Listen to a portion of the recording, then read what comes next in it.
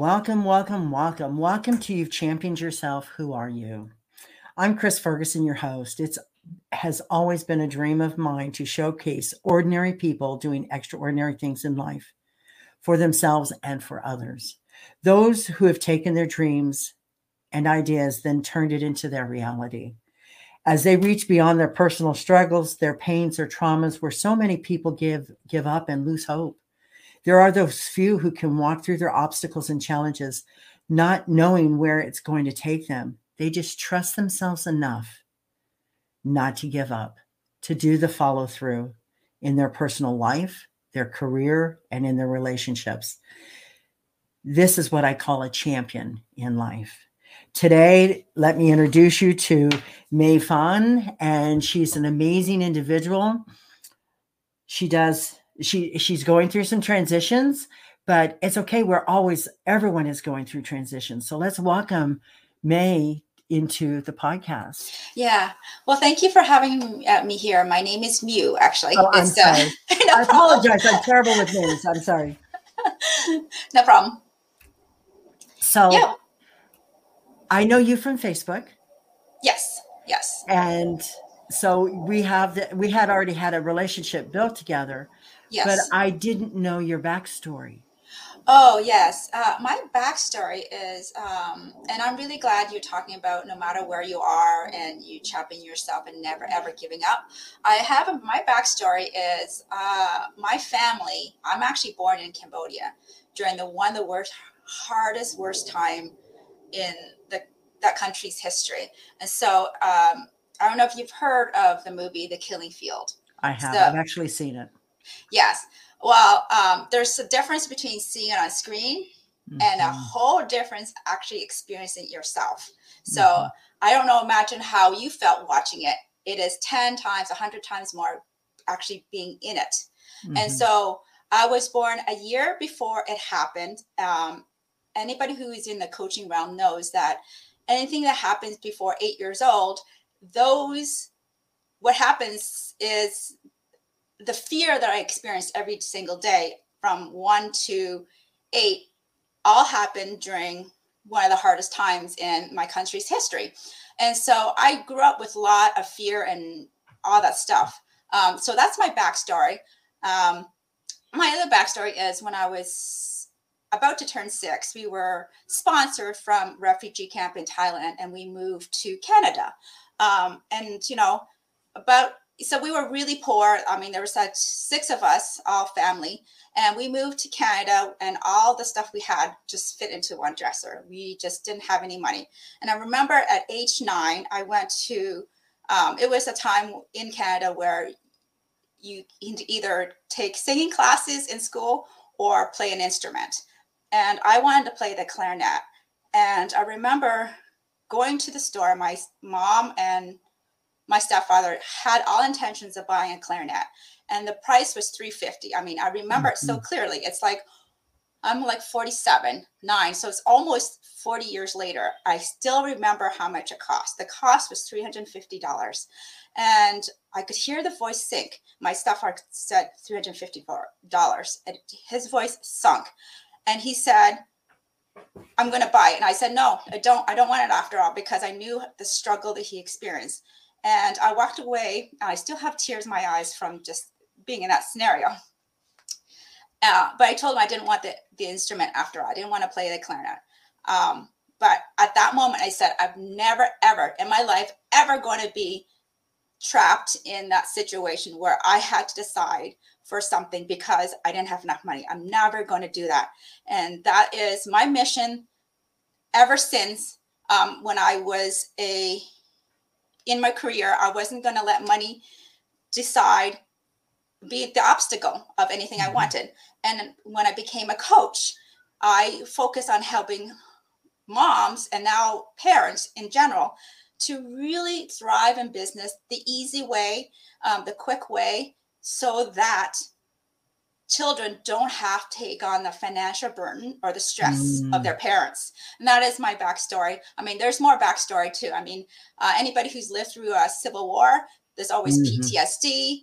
And I've gone through PTSD, and having that 8, 9-year-old in me who said, you're going to do this. This is what's going to happen. You can live with abundance. This is how you're going to, who you're going to marry, how many kids you're going to have. Because I held on to that dream no matter what happened to me, even if I couldn't get out of bed from PTSD. I was determined to let my dream be the guide. Well, I love that, because the thing is most people don't realize, like in my backstory, I'm one of 6 kids. And yeah, well, then I was one of 6 kids then. There's 11 of us total now. And that's just what they claim. Who knows how many more of us there are. That it was just that kind of a craziness. My dad was Native American. My mother was white. My dad was an alcoholic. My mother was an absolute narcissist, control freak, pathological liar. It was crazy. And she hated me. She hated me. She tried. In fact, I said to my brother, it wasn't until I was an adult, and I said to him, I said, I do not know why she hated me. And he said to me, he said, you know, Mom told me, because he's 4 years older than I am. And he said, Mom told me that Dad raped her, and that's how she got pregnant with you. And I said, okay. He said, she tried to abort you 3 times intentionally. Wow. And so when you're in the utero and you're experiencing this kind of emotions. However, the thing is if that was the case, then why did she have more children with him? So I'm not sure what the circumstances were. I know she told me once she didn't want girls. So I'm not sure, because I was the first girl, that was it. I'm not sure, because there's been so many stories. But at a time in the 60s in this country, divorce was not common. People were expected to stay together no matter the circumstances, no matter the abuse, no matter the fights, no matter what. And so when my dad, they were both in the military in this country. And my mom, when she got pregnant in the military, says, you can't be pregnant and be in the military. We'll give you an honorable discharge. You can be that civilian wife, but you can't be active duty. And so she went from active duty to civilian. And I don't know if there was resentment for that. I don't know, because with her, you could never know. However, my dad changed his duty station and just never came home. My mother went to the church and said, the Catholic Church, and said, I need to file for divorce. And they said, a woman, a single parent cannot raise 6 kids by herself. Right. We'll help you. So I turned 8 in February. I had my first Holy Communion, which is like your rite of passage. It's in the Catholic Church, it's indoctrination. And then on June 6th, I became an orphan and separated from my other brothers and my sister. And my sister was 5. You mean the church separated the family? They recommended my mother put us in an orphanage, and she did, and walked away. Oh my goodness. So when you talk about the killing fields, and I understand, because I was there's a lot of people in this planet that wasn't alive in the killing fields, and how it was a genocide of people. And they don't so to explain to my audience, it happened in the 60s and 70s. And so the fact is there was turmoil in your country, just like there was turmoil in this country. And, but they just systematically in the killing fields, just, if you didn't believe in their philosophy, they killed you. It didn't matter. But see, in this country, they did that to the Native Americans. It's been a genocide against the Native Americans since people came over here on the ships from England, from Spain, from different countries. However, the fact is that when you live it, again, to understand, for people to understand, when you're living it, it's different than watching a movie about it, because they're trying to portray a story, but it doesn't portray the whole story. It does. I mean, they can only do so much screen in terms of emotions. You can't, it's really hard to portray the emotion and the fear when you're living it 24/7. I think they got the fear down in the movie, because if I remember correctly, I think they got the fear down, but they didn't depict the horror that was actually going on. They softened it for people to be able to have it, understandable, but, trying to figure out the movie. Right. So again, I honor you, and I understand I had PTSD. I had the abandonment. I had all the junk that was going on. And so the thing is so for somebody who's going through this and be able to come out of this is a journey. And in that journey, you did it at 9 saying, I'm never going to be in this position. I said it at 8. Yeah. That I was, no matter what happened in my life, if I thought my parents were going to do it one way, if they were going straight, I'm taking a left or right. I don't know where it's taking me, but I just know it's got to be better than where they were, the ways they were doing things. Yes. Yes. And so I think that's what you were trying to communicate, because the fact is that you're born into this world, but you have no control of this world. But you have a choice on how it goes forward. Yes, absolutely. Yes, sure. It is about choices. But at 9 and 8 years old, those choices, you don't know what adult choices you're going to be making. Which is, you choose a dream. And then once you hold on to a dream, it just develops on its own. I never had an opportunity to dream as a child, because in the orphanage, I had the horrors and the bullying and the nightmares and the traumas. I had 2 girls try to murder me. Oh, wow. So the fact is so I never dreamed. So I was living day to day. I lived and was sheer survival. And at some point there had to be sheer survival in you too, because at 9, what control did you have in your life? Well, no, because if you have parents who went through genocide with PTSD, it's not a safe, healthy environment. Let me tell you that. It is not safe.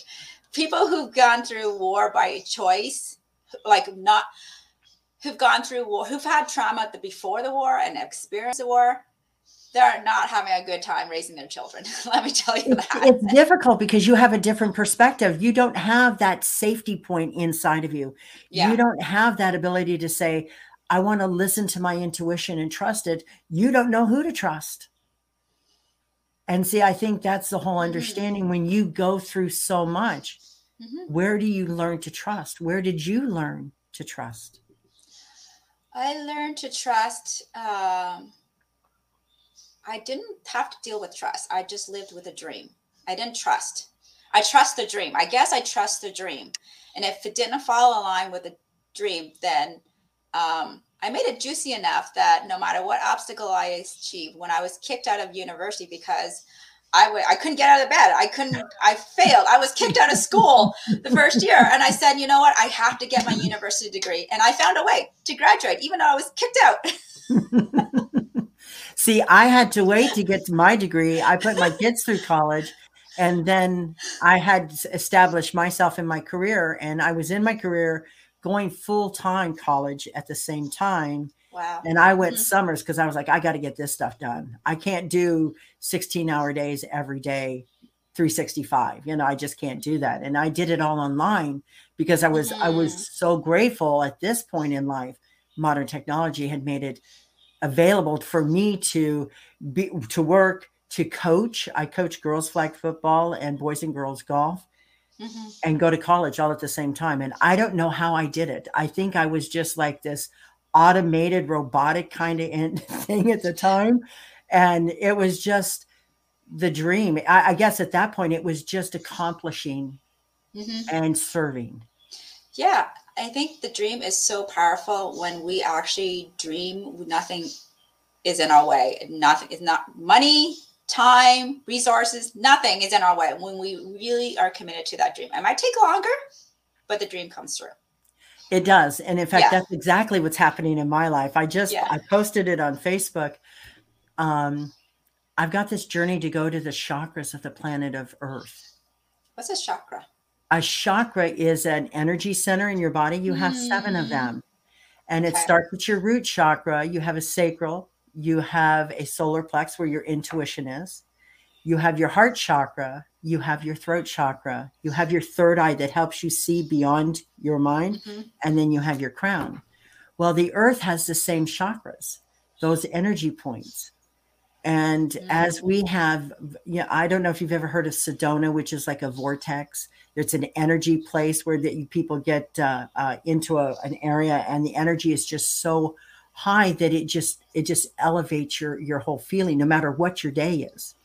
Wow. And those are called vortexes, but they support the chakras. And ley lines are like the highways that connect big cities to each other on the roadways. Well, these are energy roadways underneath the earth that connect the chakras and the energy points around the planet. That's how we spin. That's how we stay in our orbit. That's how the earth rotates. And most people don't understand that. Yeah. Well, I am a very logical person. And so I'm from a computer science and mathematics background, and I'm slowly getting into this chakra route. I mean, I can understand, I can relate to the third eye, but I'm really warming up to these, like, what I call woo-wish things. I'm getting there. It's just very slow because it goes against my analytical mind. It does, because the thing is but think of it as, okay, here's a better way to think of it. Have you heard of quantum physics? Yes, everybody. I think okay, everyone quantum does. Physics, everything is energy, everything is a frequency, everything is a vibration. So are you as an individual.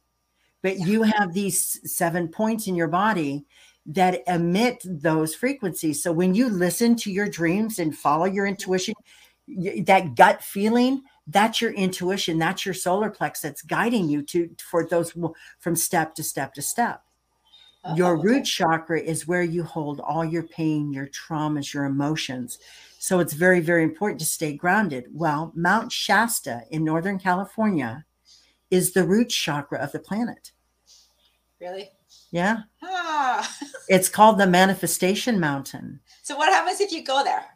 I did. I went there last September, and I did a healing, and I harmonized, because it is scientifically proven, to get off our topics, but it's scientifically proven that you can harmonize your left brain and your right brain. You can switch.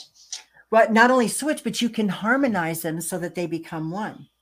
And it's all about, if you were to sit and take your arms out and bring them straight out and then cross over, put your right over your left. Right over there. Right over left. Take a deep breath in.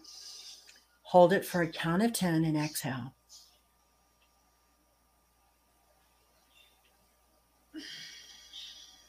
Stretch it out again. Now put your left over your right. Okay, you just switched. Take a deep breath in. Hold it for a count of 10.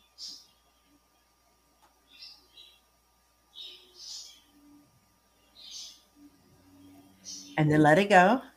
Do you feel that the top part of your head starting to tingle a little bit? Because all of a sudden, like the really right here. Yes. Well, your brain is not left brain right now. It is your brain. It's merged. Okay. And so the fact is when you are one brain, and now take a deep breath in, feel 10 heartbeats and exhale. Count them. But feel them. Don't think about it. Feel them.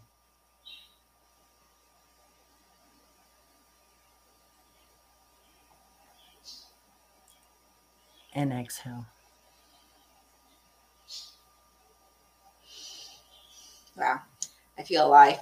Okay. Well, here's the thing is you just harmonized your brain with your heart. Yeah. So the fact is you felt your internal power by harmonizing your mind and your heart.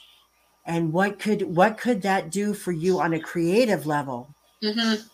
And right now your mind is just wide open, and it's like a lotus flower, and these petals are just starting to fall backwards. And so this is what I do. But being in law enforcement, it's all about the facts, ma'am. I get the analytical.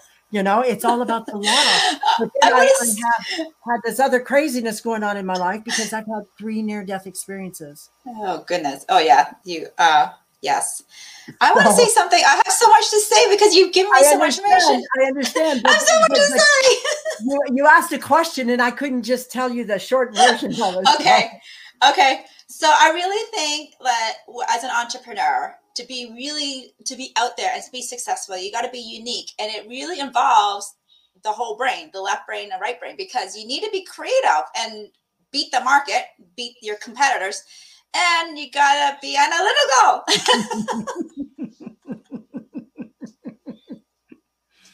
But okay, now here's a good question. Here's your duality. How do you be creative and do that? Oh, let me envision this versus being analytical, because that would be like what I call SAM, sales and marketing. Mm. Do you understand the duality there? Yeah, I understand, but okay. Yes. So the fact is so you do use it. I don't think you realize you do. I never analyze it that way. I just know it's done. I just know, I'm like, I didn't break down the elements. I'm just no. And that's fine. But as a workshop strategist, yes, how would you incorporate that now? Well, actually, I developed a system my own. It's my own intellectual property. It's not taught anywhere else, where I guarantee my clients that they get, by the end of a 10-week program. Do you hear the echo? No, I'm not hearing an echo. Okay, maybe it's just my end. By the end of 10-week program, you're able to get 50 plus workshop attendees in 30 minutes or less. That's just for anybody who's just beginning their business. But if you're a 6-figure business coach, female business coach, that's like 3,000 attendees per month. That's the kind of thing. I had to be creative and be analytical to develop a system that is only uniquely to me. That's not available anywhere else. So as we know, Facebook is not necessarily our friend. Exactly. I know. Facebook does some strange things. I'm not slamming them, but I'm just pointing out the facts. Yes.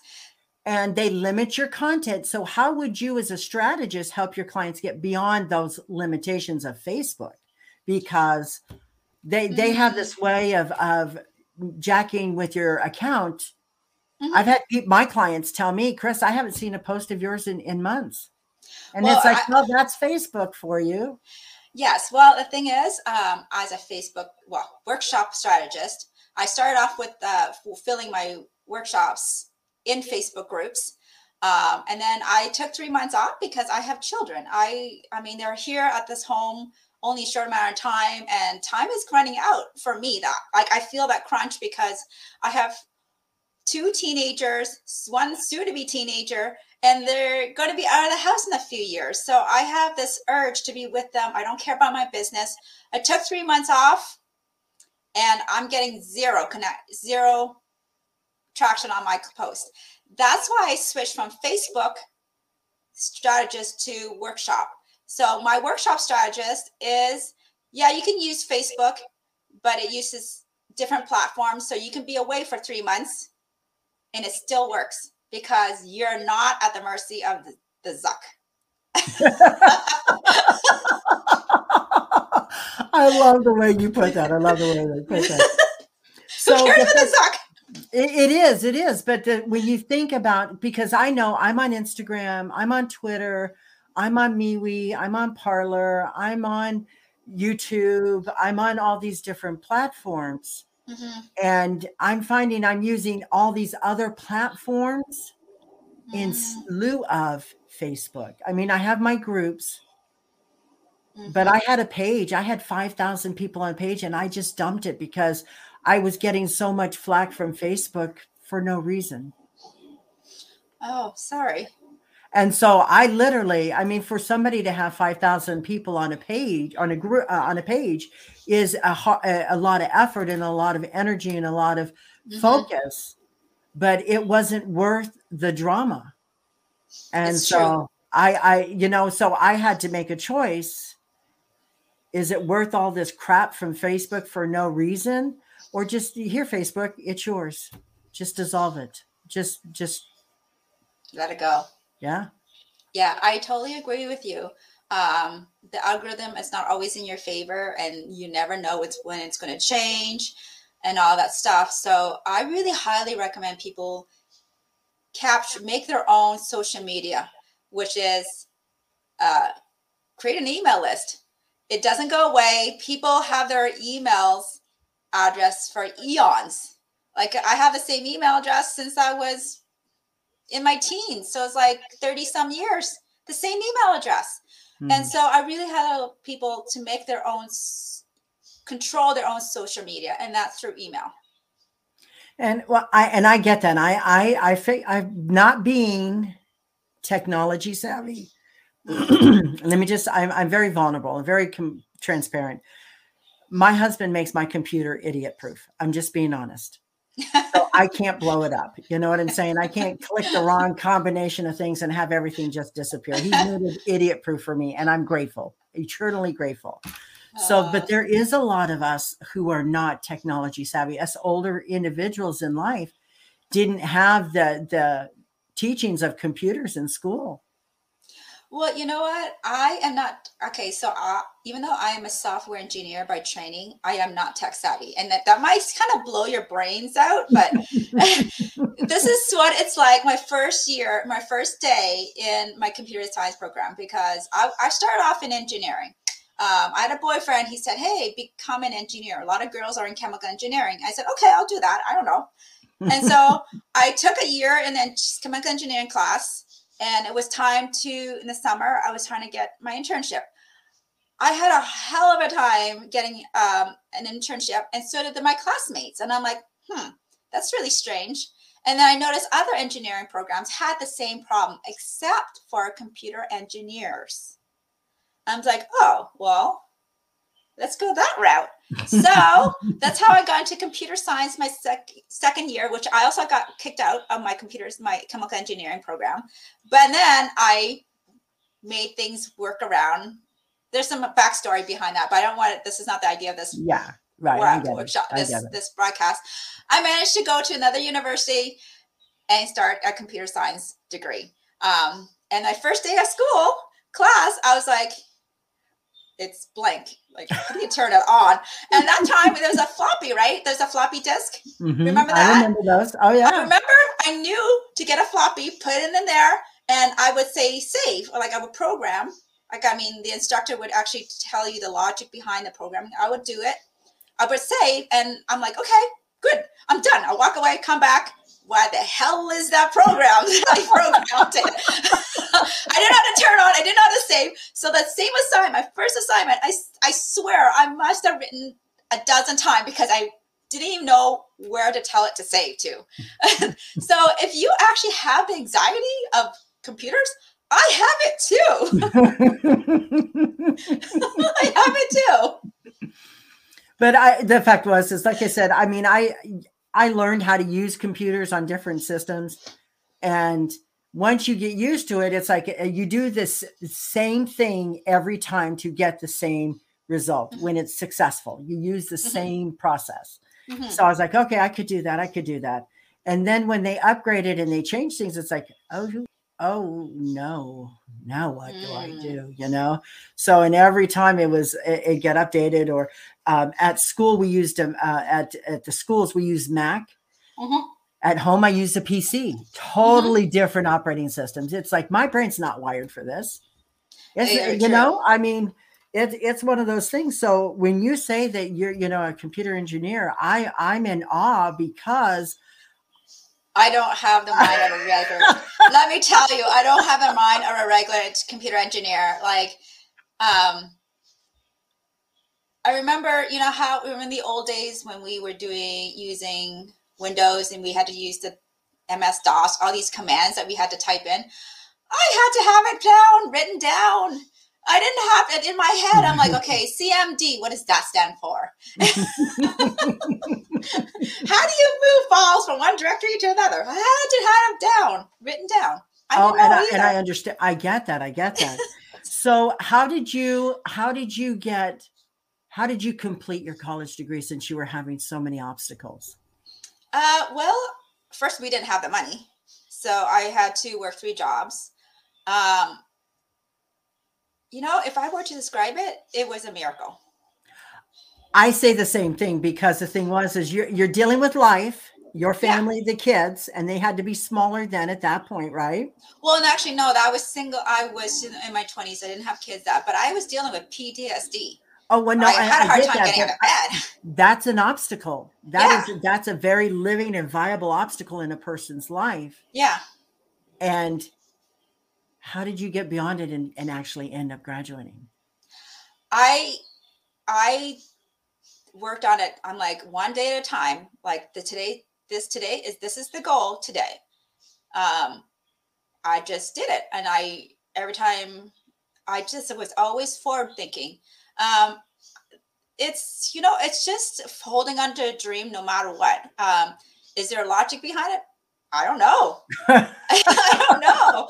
Like I had to pay for school, and I didn't have the money, but I worked 3 jobs, and I had PTSD. And anybody who doesn't know what PTSD is, it's like I have the dissociation part where the thought and the action don't really connect. You can think about doing something, you don't necessarily work on it. But we have 365 days in a year. One little action built on each other, and eventually you'll get there. It might take longer. So that degree, even though it's a 4-year degree, it took 6 years. But it was a degree that made me move around the world. I've lived in Bermuda. I've lived in India. I live in one of those expensive places in the US. I live in San Diego. It is really expensive to live in San Diego. We have a single family home. We travel as a family internationally every year, several times a year, because I wasn't going to let my 9-year-old said, this is what's going to happen. There was no buts about it. It was going to happen. See, mine wasn't an age. There was a lot of intervals that happened that was built on and built on and built on. And it was recalibrate, recalibrate. And so, knowing my backstory now, this is why I do this. There's so many ordinary people out there that have overcome so much in their lives to be productive and to pay it forward to other people. How did you become a coach? What kind of put you to that point of wanting to serve others? What I became a coach was I had become a stay-at-home mom and it was something that I think I didn't want it to do, but then I decided to do it because, I didn't have the family that I wanted when I was growing up, and I wanted to do things very differently, be that mom, the reliable mom that I really, really wanted because I didn't have one. And then I remember it was time for me to go back to the working world because my youngest was already going into kindergarten, going full time. I'm like, this is my next chapter in my life. And I remember waking up one day and I said, you are a fake, or you're inauthentic. And I was like, a word I never heard before, or really, and it popped in my head, and I was extremely stressed, depressed. I didn't know what that meant. I now know what it means is I was so goal oriented that I forgot who I was. I had lived a double life pretending to be that girl who had everything handed to her in a silver platter, which was not the case. I didn't have that.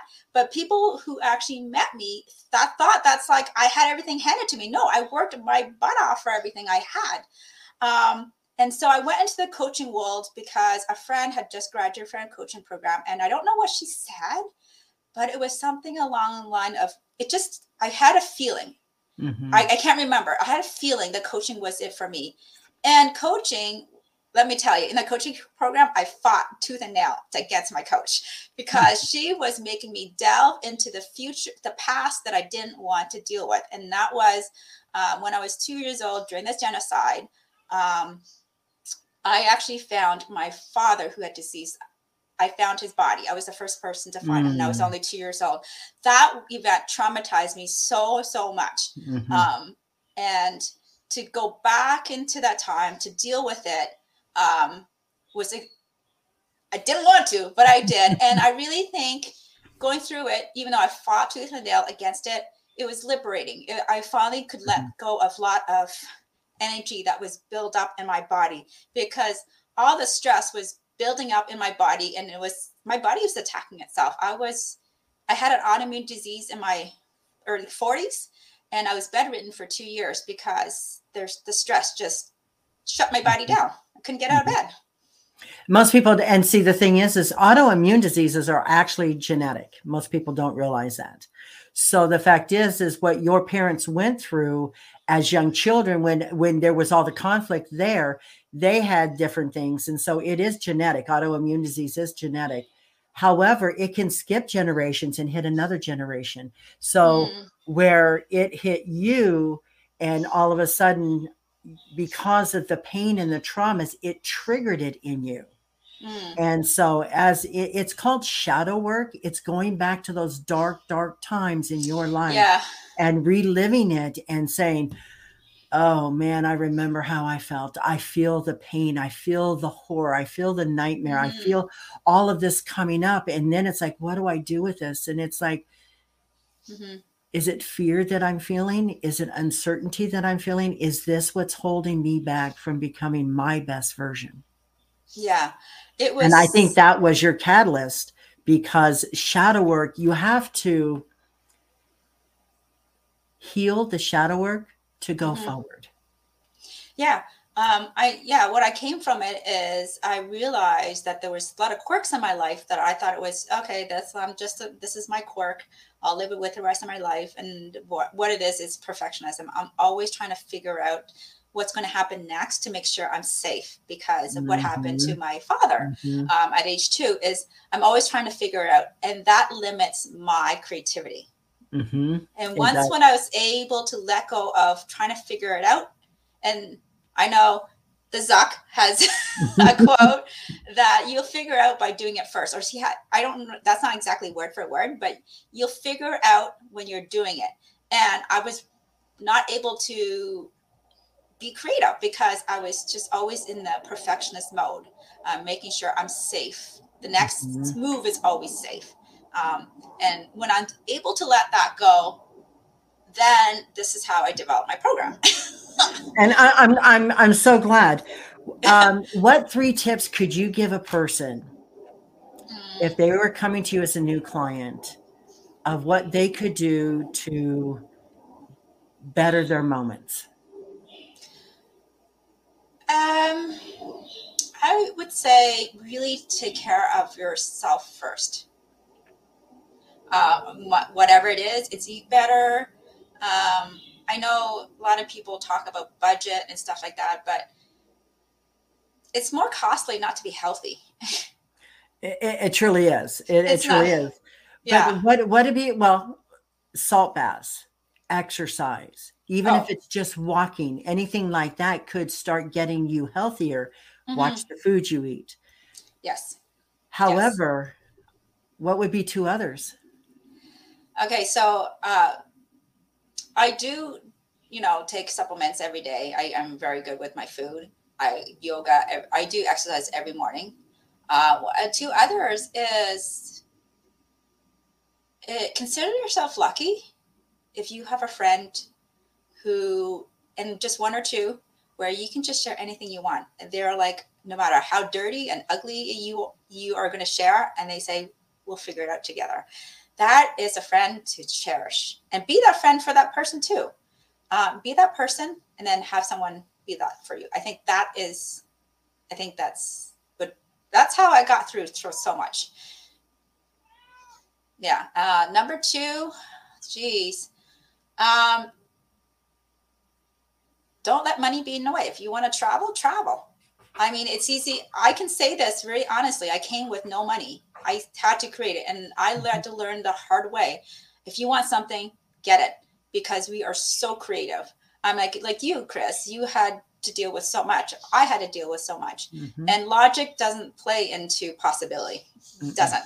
No. Don't let logic be in your way.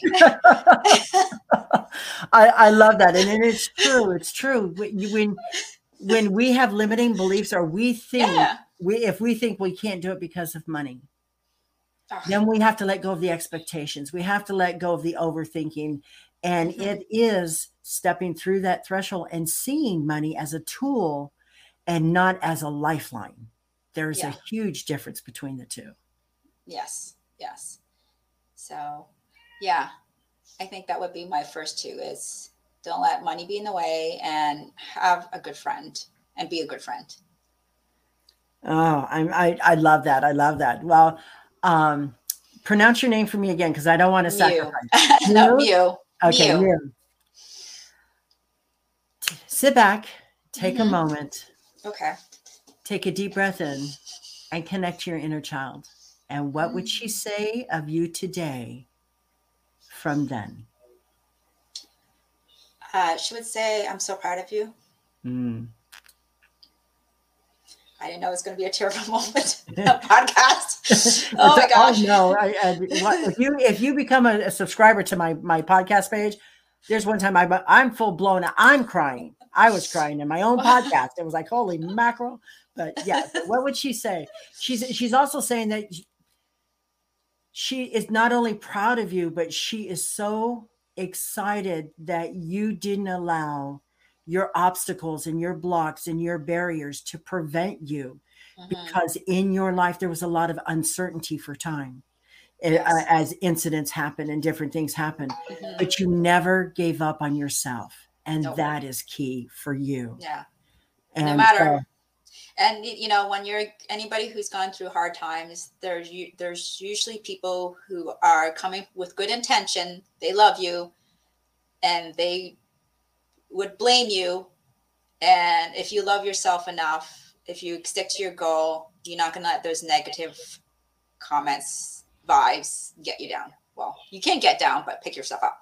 Right. Kind of it's one thing to know what's your energy and what is somebody else's energy. Yeah. And the thing is if you know that, you know what, that's negativity, it's not mine, it's on them. Guess what? It frees you up to recognize that I don't have to accept that energy. I don't have to accept that understanding. I don't have to feel that in me. And in NLP, neuro-linguistic programming, that's called pre-framing. So if I put negativity out to you, I'm pre-framing your subconscious to believe that this is true about you. So the fact is that you have, as an individual, you have choice, and you can say, no, that's not my choice. That's your pre-framing. I never thought that way. I just think of that's not me. It's not working for me. But it gives you a whole nother understanding about how people talk to you and what they say about you, because the thing is their actions could be awesome, but their words are counteracting with negativity. Which one are you? Are you pretending to be that person that cares when you're doing what you're doing to help? Or is it your words that's belittling and degrading that's tearing somebody down? Is that you? They need to get clarity, not you, but they need to get clarity on who and what they are. Wow. I've been doing this for 45 years. Yes. Wow. So, and it is when you heal your own soul, and you can as an individual. And I just honor that in you, because thank you. That's the mile you walk. That was the journey. And the thing is what happens to us as kids, there's not anything we can do about it. We can't even change it. We don't even have the understanding or comprehension to be able to think beyond the moment. And if it's fearful for a while till you can gain control. So when you said it was all about being safe, I get that, because that's what it was for me, was being safe. Yeah. So, again, the name Mew. Yes. You know what? I think we met in a surfing circle.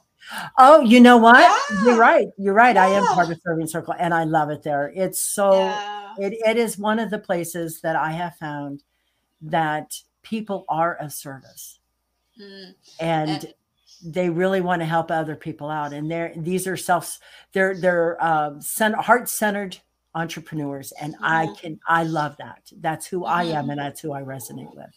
Yeah. I've never been in an environment where there's so many people I can learn from. People who just are just leaders in their own field. And I'm like, what? It is an amazing group. Mew, thank you so much for being here today. I am honored. I am blessed. I love this conversation. Hang on just one second. Sure. It takes a special kind of individual to dream their dreams, their thoughts, and their ideas, and then turn it into their reality. Mew has taken the steps past her fear. She's stayed the course and have had the courage to do the follow through in her life. Mew, you've championed yourself. Now we know who you've become. Thank you for sharing your ideas, your thoughts, and your dreams with us and your program that you do to help others. It has been my honor to have you as a guest on my podcast.